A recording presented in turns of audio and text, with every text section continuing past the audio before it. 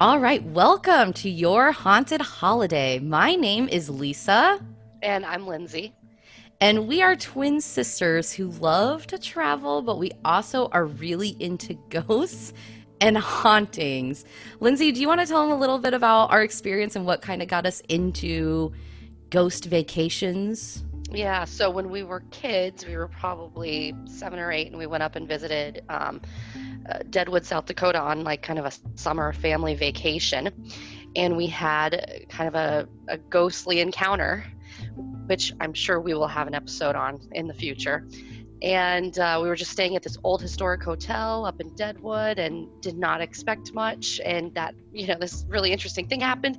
So we've just been really fascinated by it. And anytime we go visit somewhere, we really try to make an effort to stay in a haunted location if at all possible. Yeah, and one thing that I find, it can be really difficult to find valid information on some of these places. And for example, like what room should I stay in if I want to stay in this hotel? Most hotels will say something like, every room in this hotel is haunted, especially if they're really, trying to present themselves as a haunted hotel. But I can say from experience, there are certain rooms that are going to be more haunted than others, right? So where do you go to find that information? We're hoping this might be kind of the travel review for ghostly vacations. Along with some fun stories too, right? I mean, it makes your vacation interesting. Exactly. So even if you don't experience something at one of these haunted locations that we talk about, you decide to go there, it's still always an adventure and it makes it a little bit more fun. You don't always get as much sleep, right? Especially if you're like my sister Lindsay here, who gets very scared and has the hardest time sleeping. And meanwhile, I'm like passed out. Like I sleep through anything. Yeah, I have a hard time. I've got to bring the sleeping pills. All right, so why don't we go ahead and get into our first episode? So, this was the most recent haunted location that we stayed at, and it was in Savannah, Georgia. Of course, I think that's one of the most haunted cities in all of the world, definitely the United States. And it was my first time going there as an adult, and I've never stayed in a haunted location there, so I was pretty stoked. And it was the Marshall House. So, there is endless places to stay in Savannah, Georgia if you want to stay in a haunted place. But the Marshall House was a really great experience, so we thought it might be a good way to start out the program. Yep. All right, so the Marshall House, Savannah, Georgia. Some things I want to call out to start. The pricing is pretty typical of a hotel, but you are staying in a historic hotel. It's right in downtown Savannah, so you can access everything. All right, so prices in the Marshall House are between $150 to $340.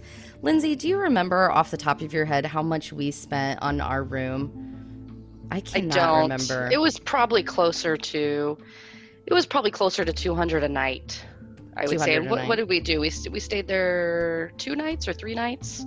2 nights, and it was during Memorial Day weekend, so that could have been part of the reason the price was a little bit higher. I'm sure, they up the price on, holidays and things like that, where it's, vacation season there in Savannah. So that could be part of it.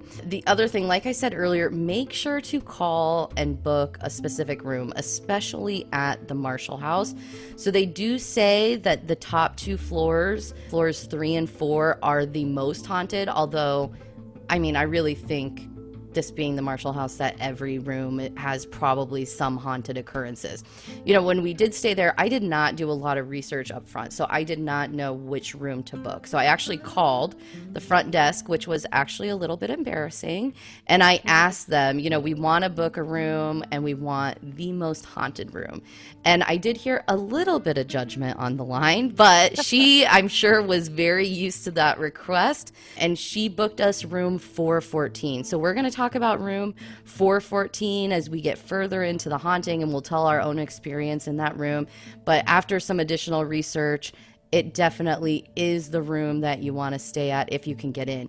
And we did not book that room way far ahead of time. Like, we were able to easily get access to it. There's certain hotels, like for example, the Stanley in Estes Park, Colorado. There's rooms there where you have to book it out years in advance in order to get access to it. That really did not seem to be the case with the Marshall House, but I think you would be happy with any room that you stayed at here.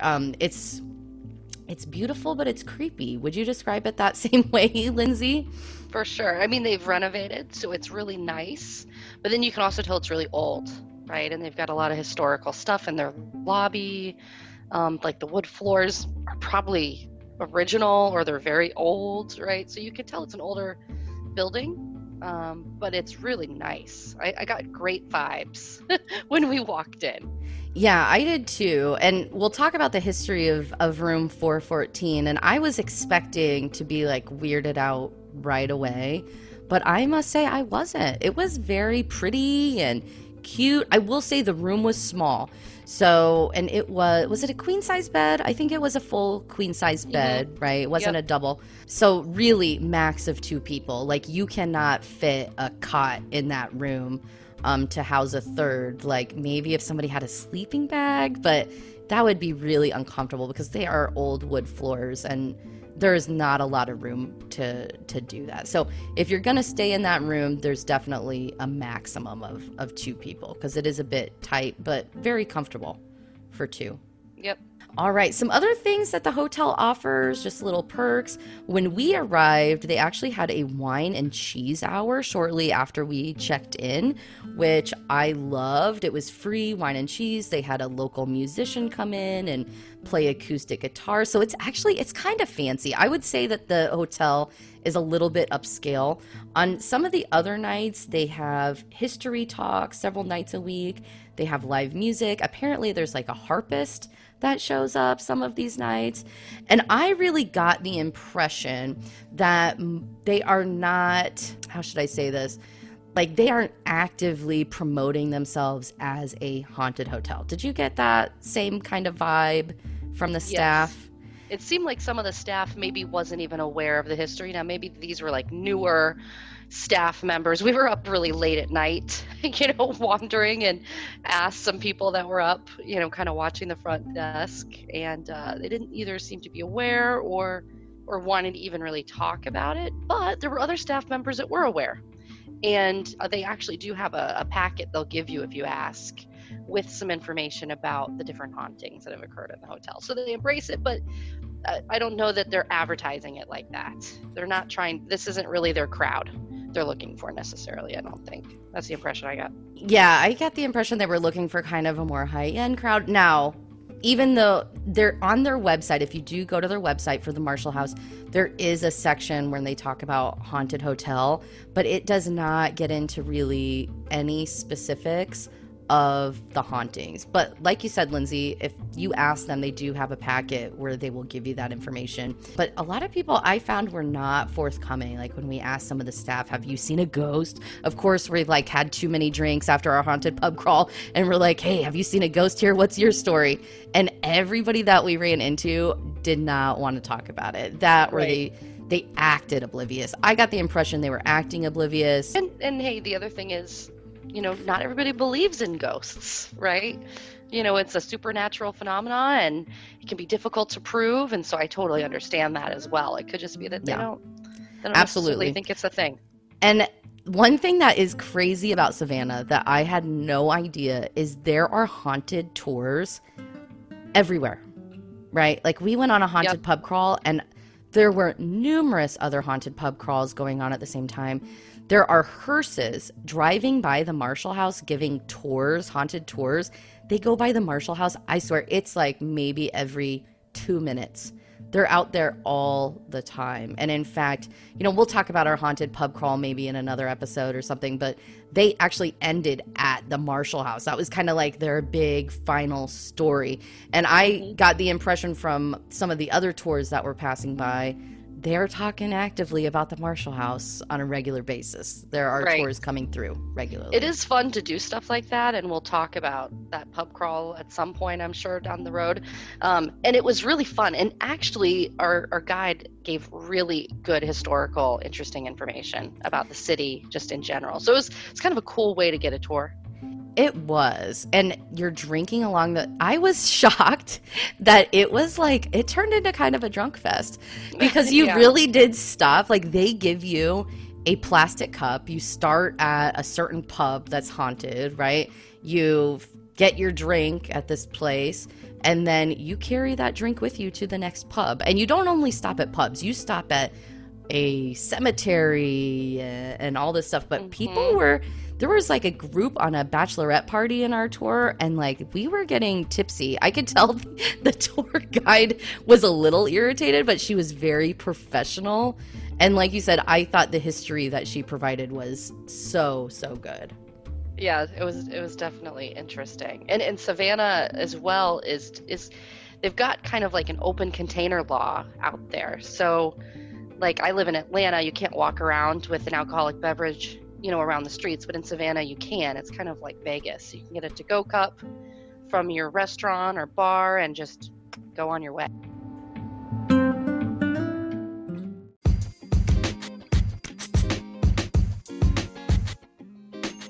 This is Lisa, and are you ready to embark on the adventure of a lifetime? You've heard me delve into the world of haunted travel, exploring eerie locations and uncovering spine-chilling tales. And now I'm thrilled to announce the launch of something very special to me, which is my own travel agency, brought to you by Your Haunted Holiday. As our listeners know, I'm not just passionate about haunted travel, I live and breathe it. From researching the most haunted destinations to planning unforgettable journeys, I'm here to make your travel dreams a reality. Whether you're seeking the thrill of a haunted location or craving a getaway to somewhere a little less spine-tingling, I've got you covered. And here's the best part, my services are absolutely free. Let me put my travel skills to good use by helping you plan the perfect escape. Simply visit yourhauntedholiday.com and click on the Travel Agency by Lisa link at the top of the page in the menu. So where will your next adventure take you? Let's make it a journey you'll never forget. Contact Your Haunted Holiday travel agency today and let's start planning. Your adventure awaits.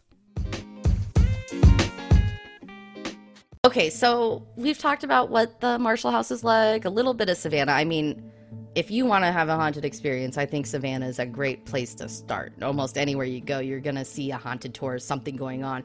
But let's talk about the haunted history, or just the history in general of the Marshall House. So this year, actually, in October 2019, or I guess not this year anymore, we're into 2020, aren't we? So October 2019, USA Today ranked the Marshall House the number 8 best haunted hotel in the USA. So that is a pretty good way to tell that you're in a haunted spot. The hotel was built in 1851 by Mary Marshall, and if you do go, you can actually see her picture behind the reception desk. Well, it's not an actual picture, it's a portrait, it's a painting, but it's pretty neat.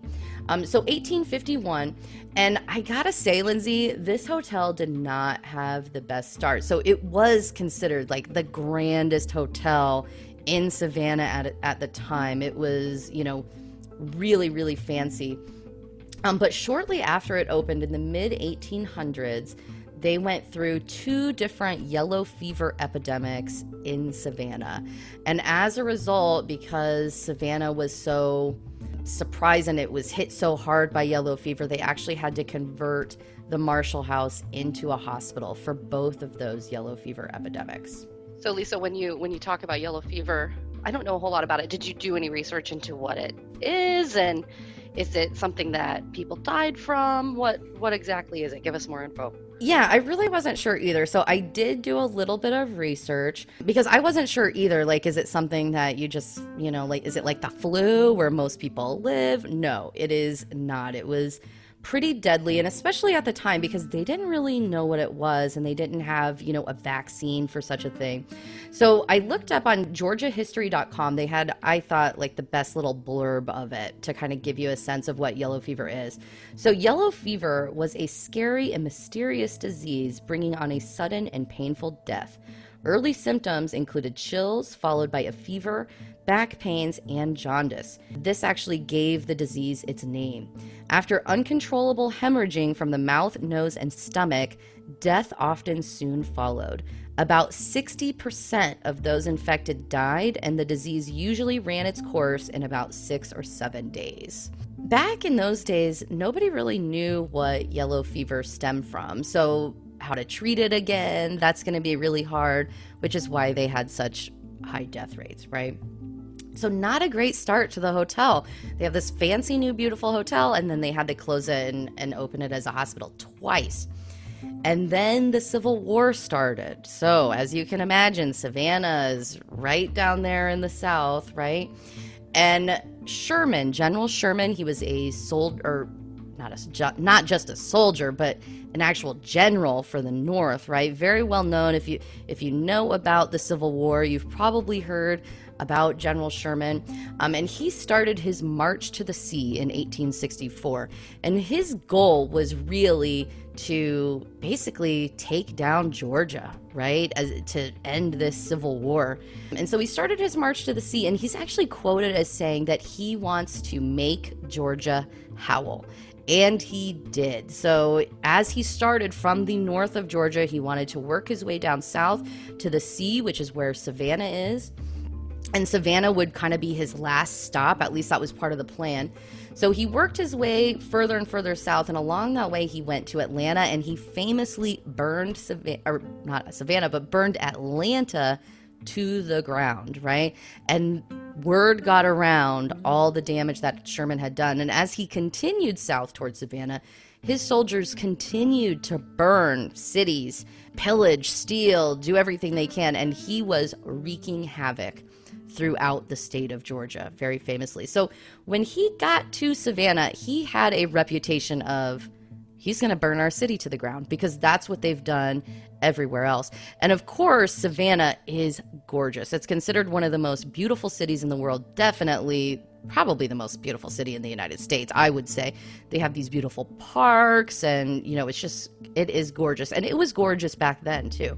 So the people of Savannah decided, we do not want our city burned to the ground. And I think they also knew, based on some of the research, that Sherman was easily going to take over the city if he wanted to, right? Like, even if they did try to put up a fight, Sherman's probably going to win this one, right?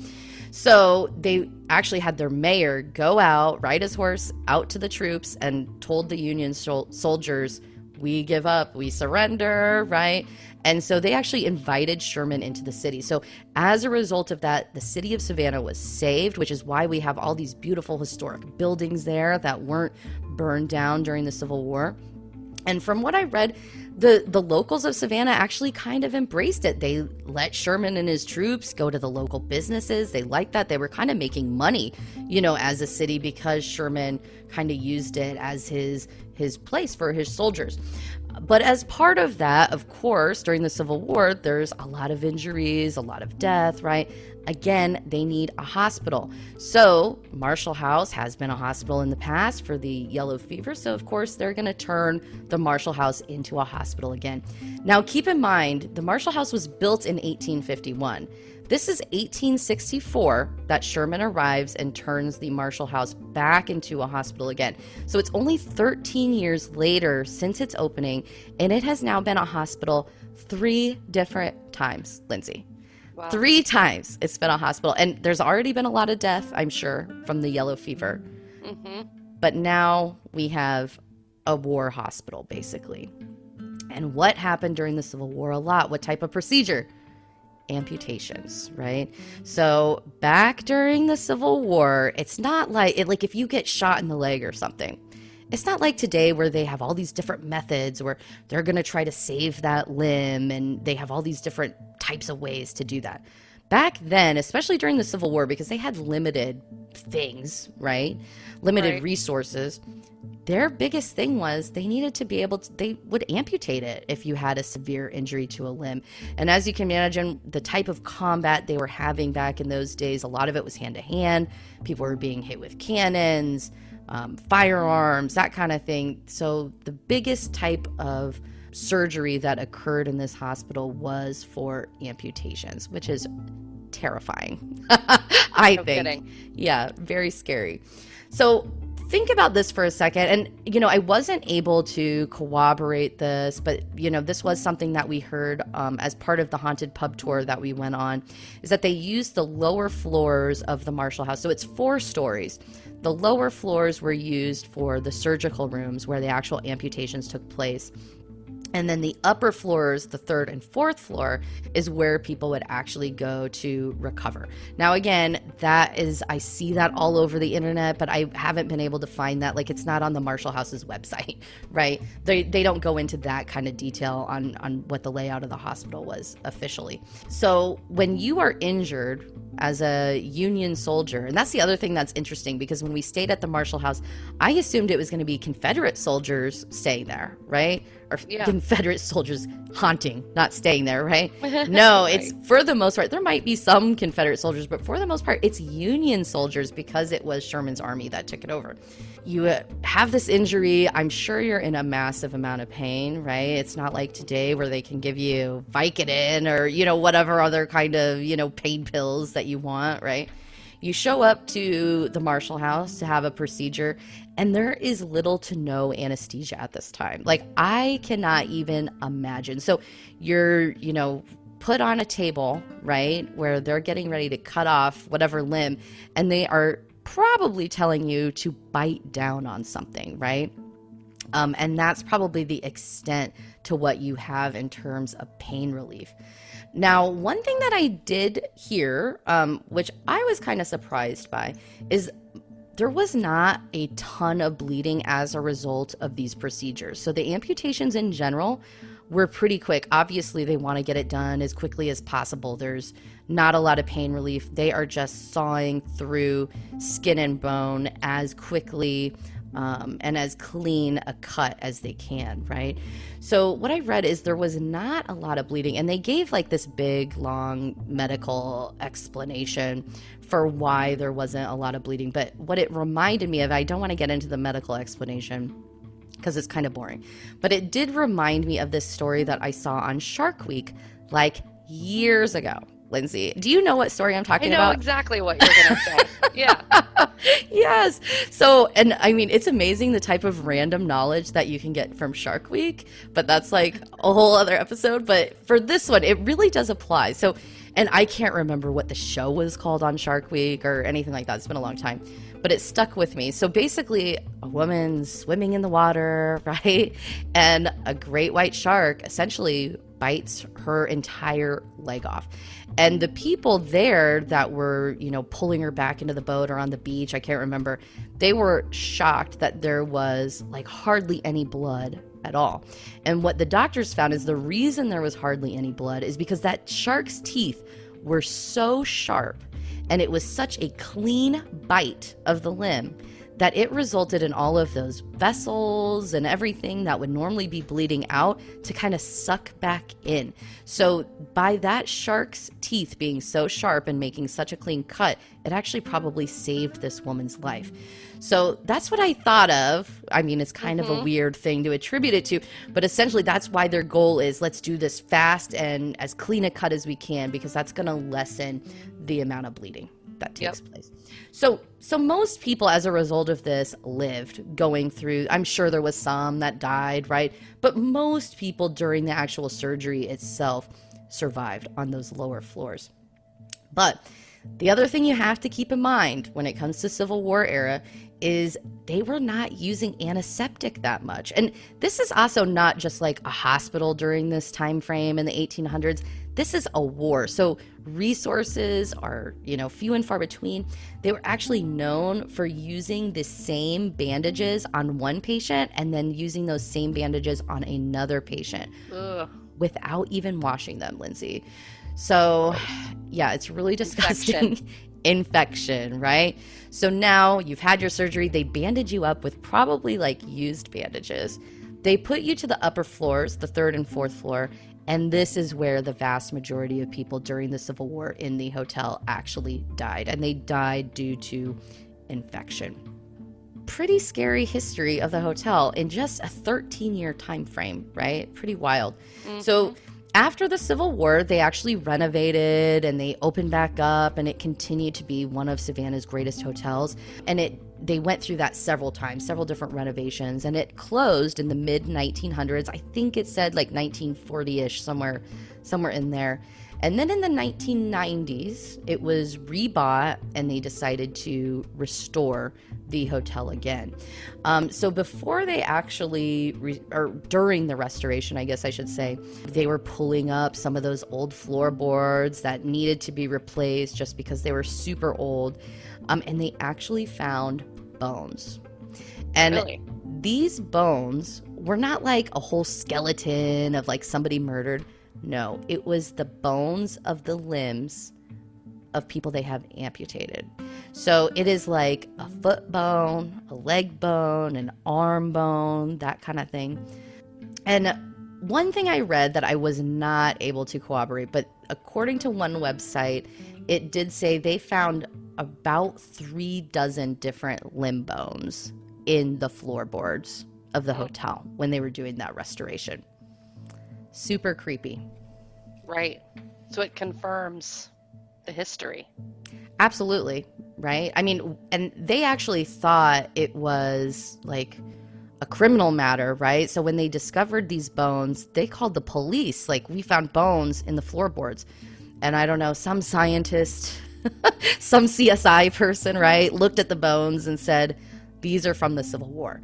We know that it was used as a hospital. We all knew from history that it was an amputation hospital, but not only an amputation hospital, they actually put the limbs in the floorboards. One of the theories that I read, the reason for that, because normally during amputations in that time frame, they would actually bury the limbs. But they said that, so Sherman had arrived in December of 1964, and Savannah had gone, or 1864, and Savannah went through a very, very cold winter, and apparently the ground was so frozen that it became extremely difficult for them to dig a ditch to bury the bones, and so somebody just got lazy and put them under the floorboards. That had to stink, right? Must have. I would think so. There's actually a story about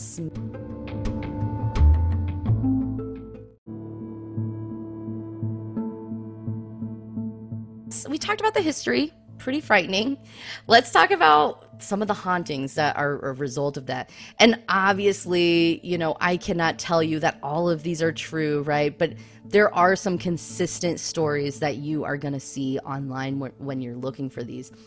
One of the biggest stories is that there is a woman that haunts the ladies' room in the lobby. And apparently she will actually lock the stall door. Now, I kind of wonder about this story because, like, if I'm in the women's ladies' room and I'm going to go pee, I usually will lock that stall door automatically, right? Right. So I'm wondering what's happening. Is the lady, like, preemptively locking it? Or maybe they're trying to leave the bathroom and they can't get out of the stall, or right. How many opportunities does the lady haunting the bathroom have to lock the stall door? you know, because that's the first thing I do.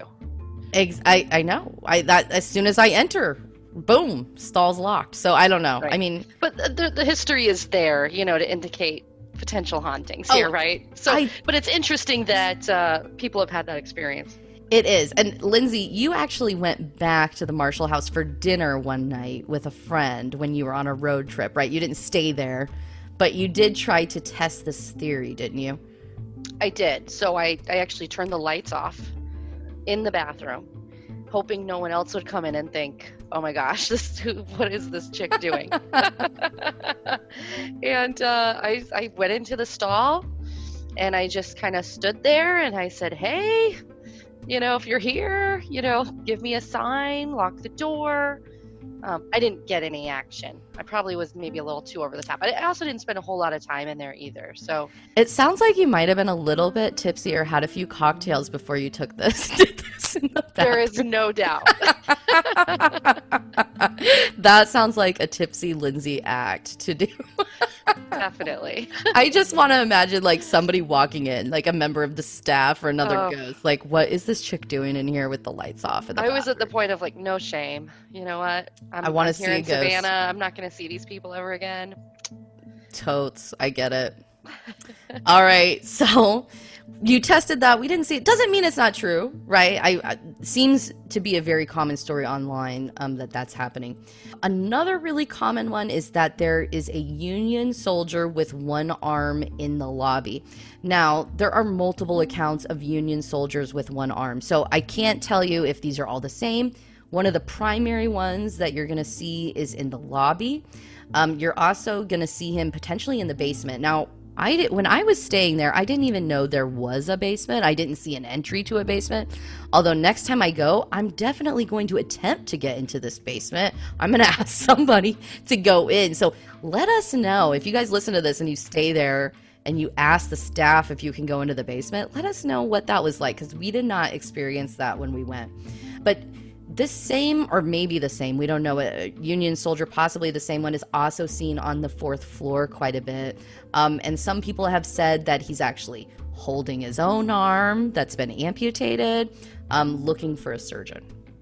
Speaking of the basement, there have been men carrying stretchers with bodies on it. That's something that people say they've seen apparitions of, as well as amputated limbs littering the basement floor.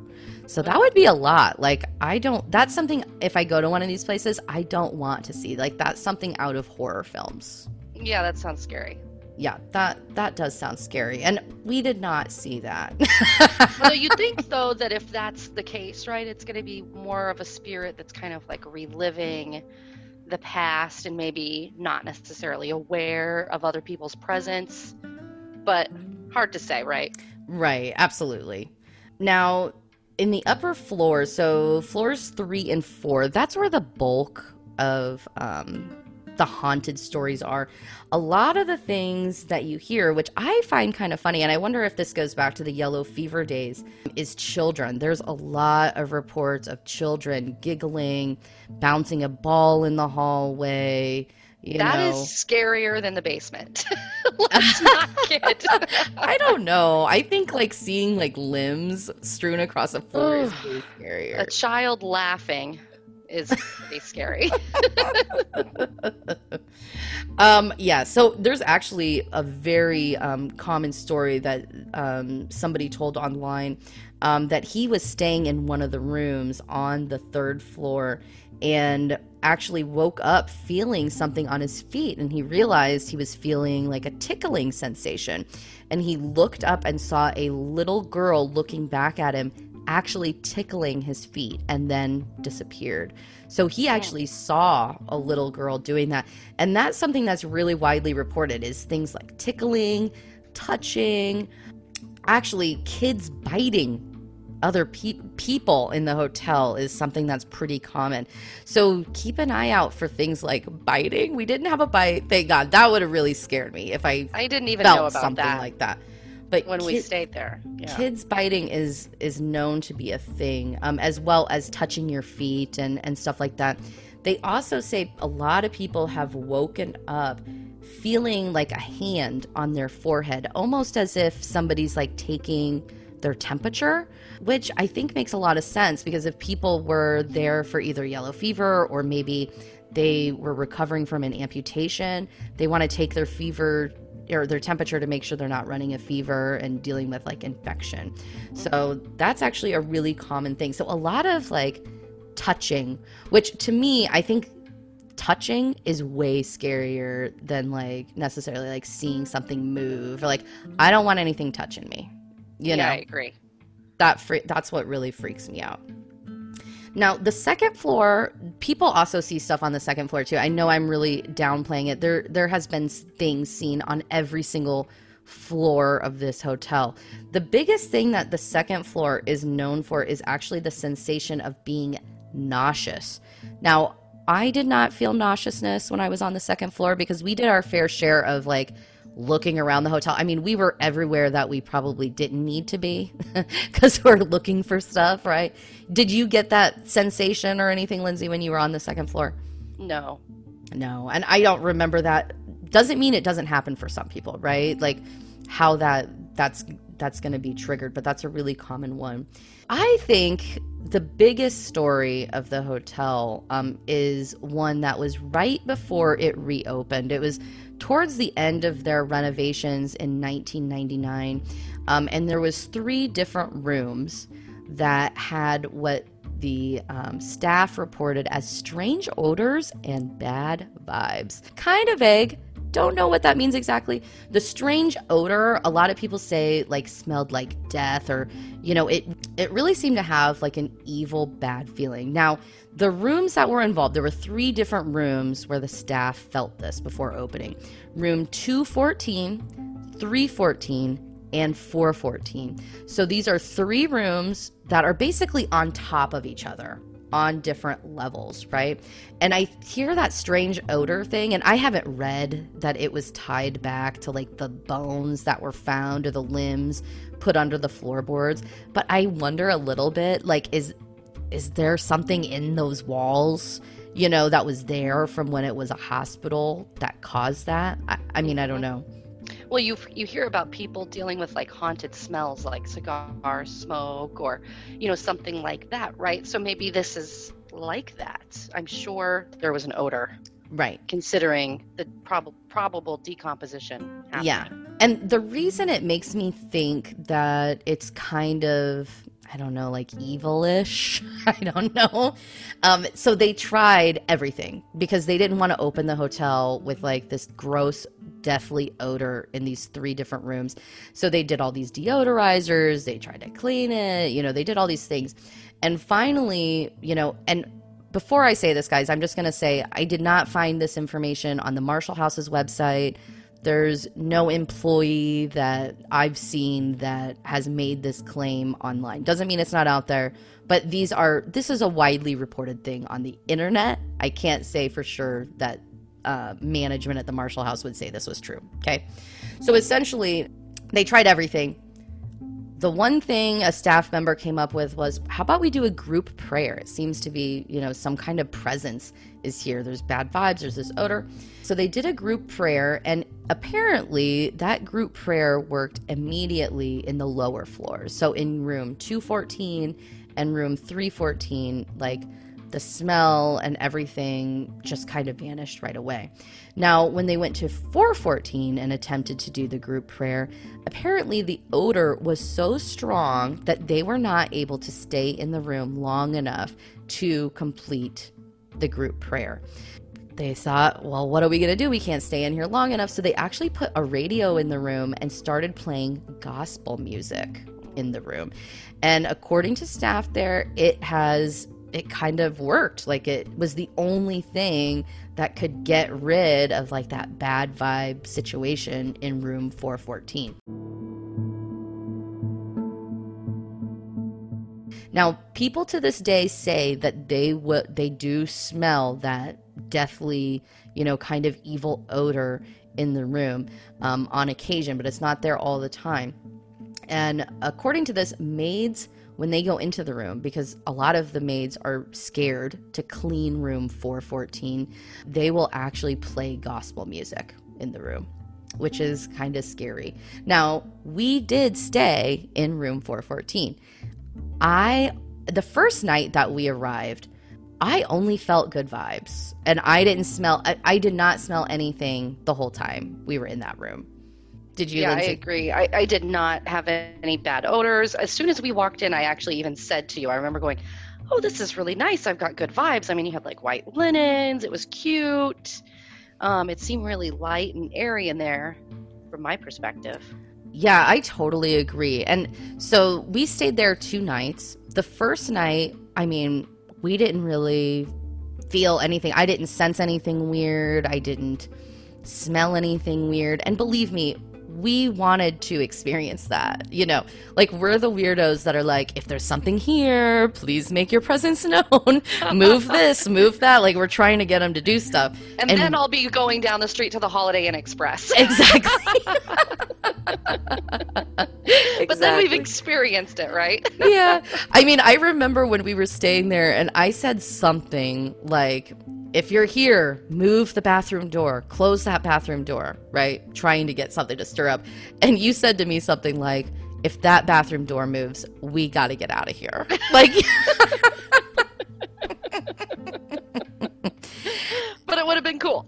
I mean, it would have been cool after the fact. I mean, it would have been hard to sleep in there that night if that bathroom door legit moved, right? Definitely. Like, and don't get me wrong, I get freaked out by stuff.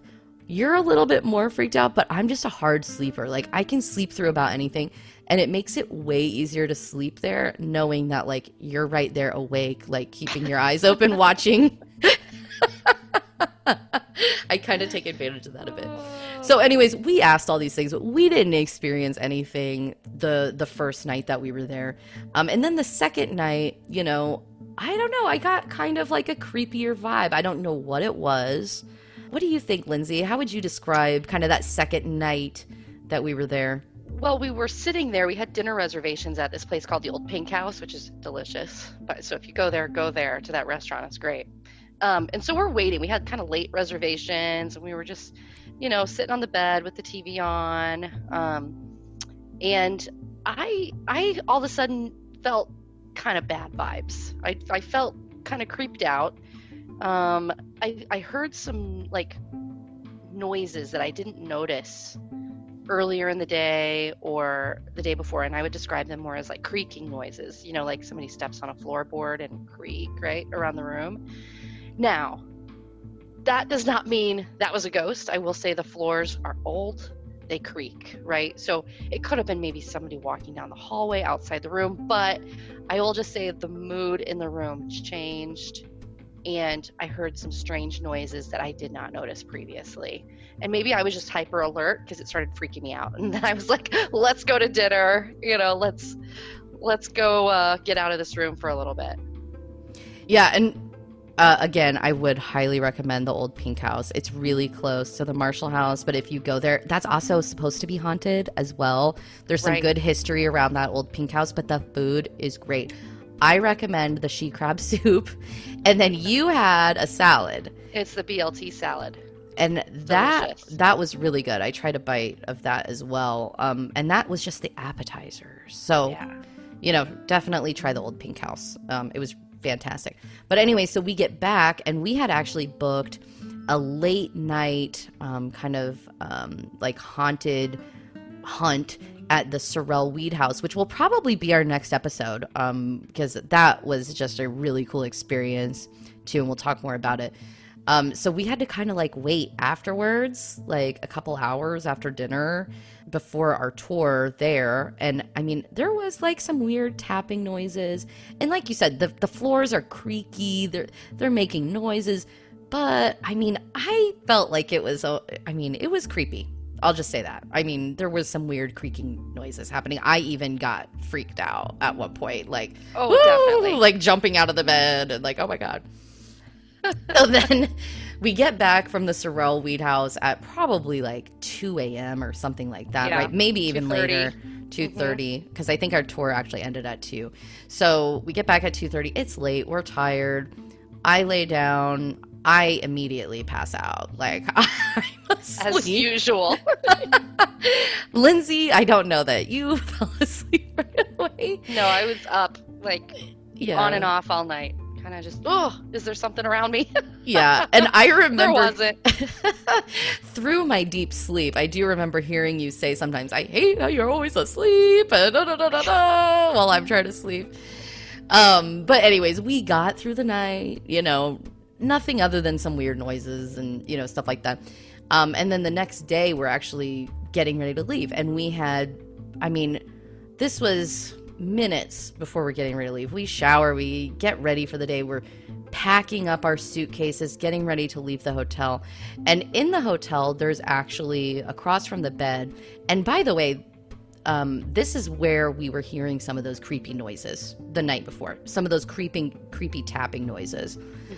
There's an armoire across from the bed, and in the armoire, if you open it, there's a full-length mirror, so you can kind of get the full look of your outfit of the day and, you know, make sure that you're looking good, right? And there's some coat hangers, and they're like heavy wooden, you know, hotel coat hangers in there. So I had just finished packing my suitcase, put on my outfit for the drive.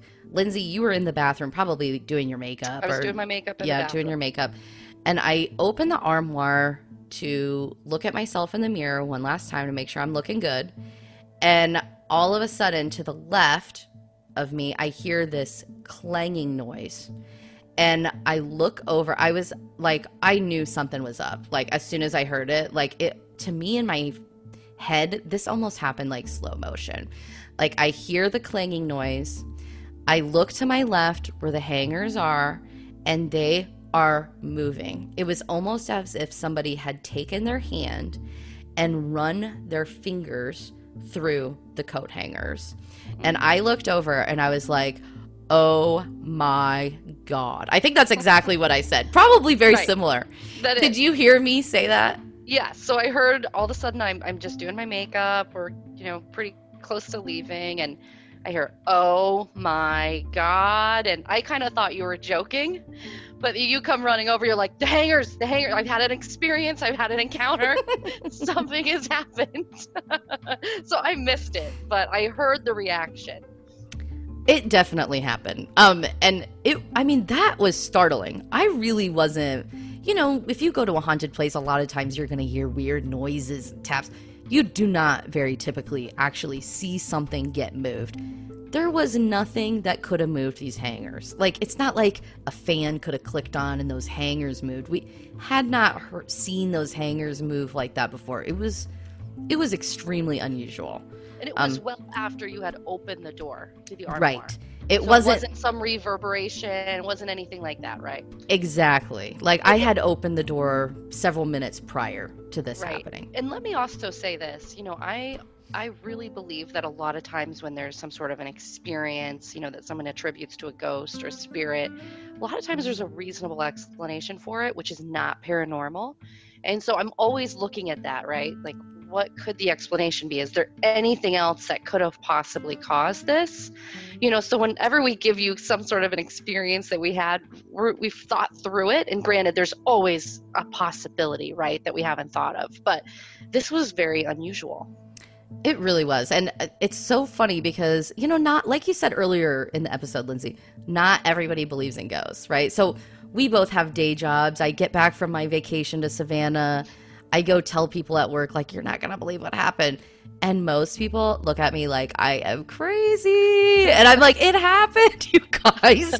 Why would I make that up? Like, I was just excited. Like, it's crazy when you have an experience like that, because most of the time, and granted, that's one of the few, you know, that I've had where, actually, maybe the only one that I've had where stuff actually moves in front of my face, right, is the only one. When you have something like that happen, like, it's not like I started screaming. I was startled. It felt like slow motion, like, and then your head just starts going through all these things, like, what could have caused that? Was that what I think it was? I mean, there's only so many explanations for it, you know? So it happened. It was a really cool experience. So I'm really curious, in all of my research that I completed on different haunted stories from the Marshall House, I did not see a single one talking about the armoire in the room or hangers, and I'm wondering if anybody else out there has experienced anything like that when they stayed at the Marshall House. If you have, please send us an email by contacting us on our website at yourhauntedholiday.com. In addition, we want to hear your stories. If you guys have gone somewhere like a bed and breakfast that nobody's ever heard of before and you had something happen, whether you've had something happen or not, if it's haunted, we want to know about it, and we want to know what your experience is, right? So, and be truthful. If it's junky and there's dust all over the place, let us know. This is not only a ghost site or ghost podcast. We want to tell people about the truth about these places, right? So what do you expect to get when you actually get to this haunted vacation spot, right? Right. So please go to yourhauntedholiday.com and send us a note on your own experiences, and we might read them on the air. We're definitely looking for recommendations on future episodes. All right, if you enjoyed this episode, please, please, please subscribe to our podcast, as well as give us 5 stars, and keep an eye out for future shows. We have a whole lineup ready to go for season 1. Our next episode, you can look forward to the Sorrel Weed House, which is a very famous location in Savannah. But don't worry, we are going to venture way outside of Savannah throughout the rest of this season. So keep your eyes peeled, and we look forward to future episodes.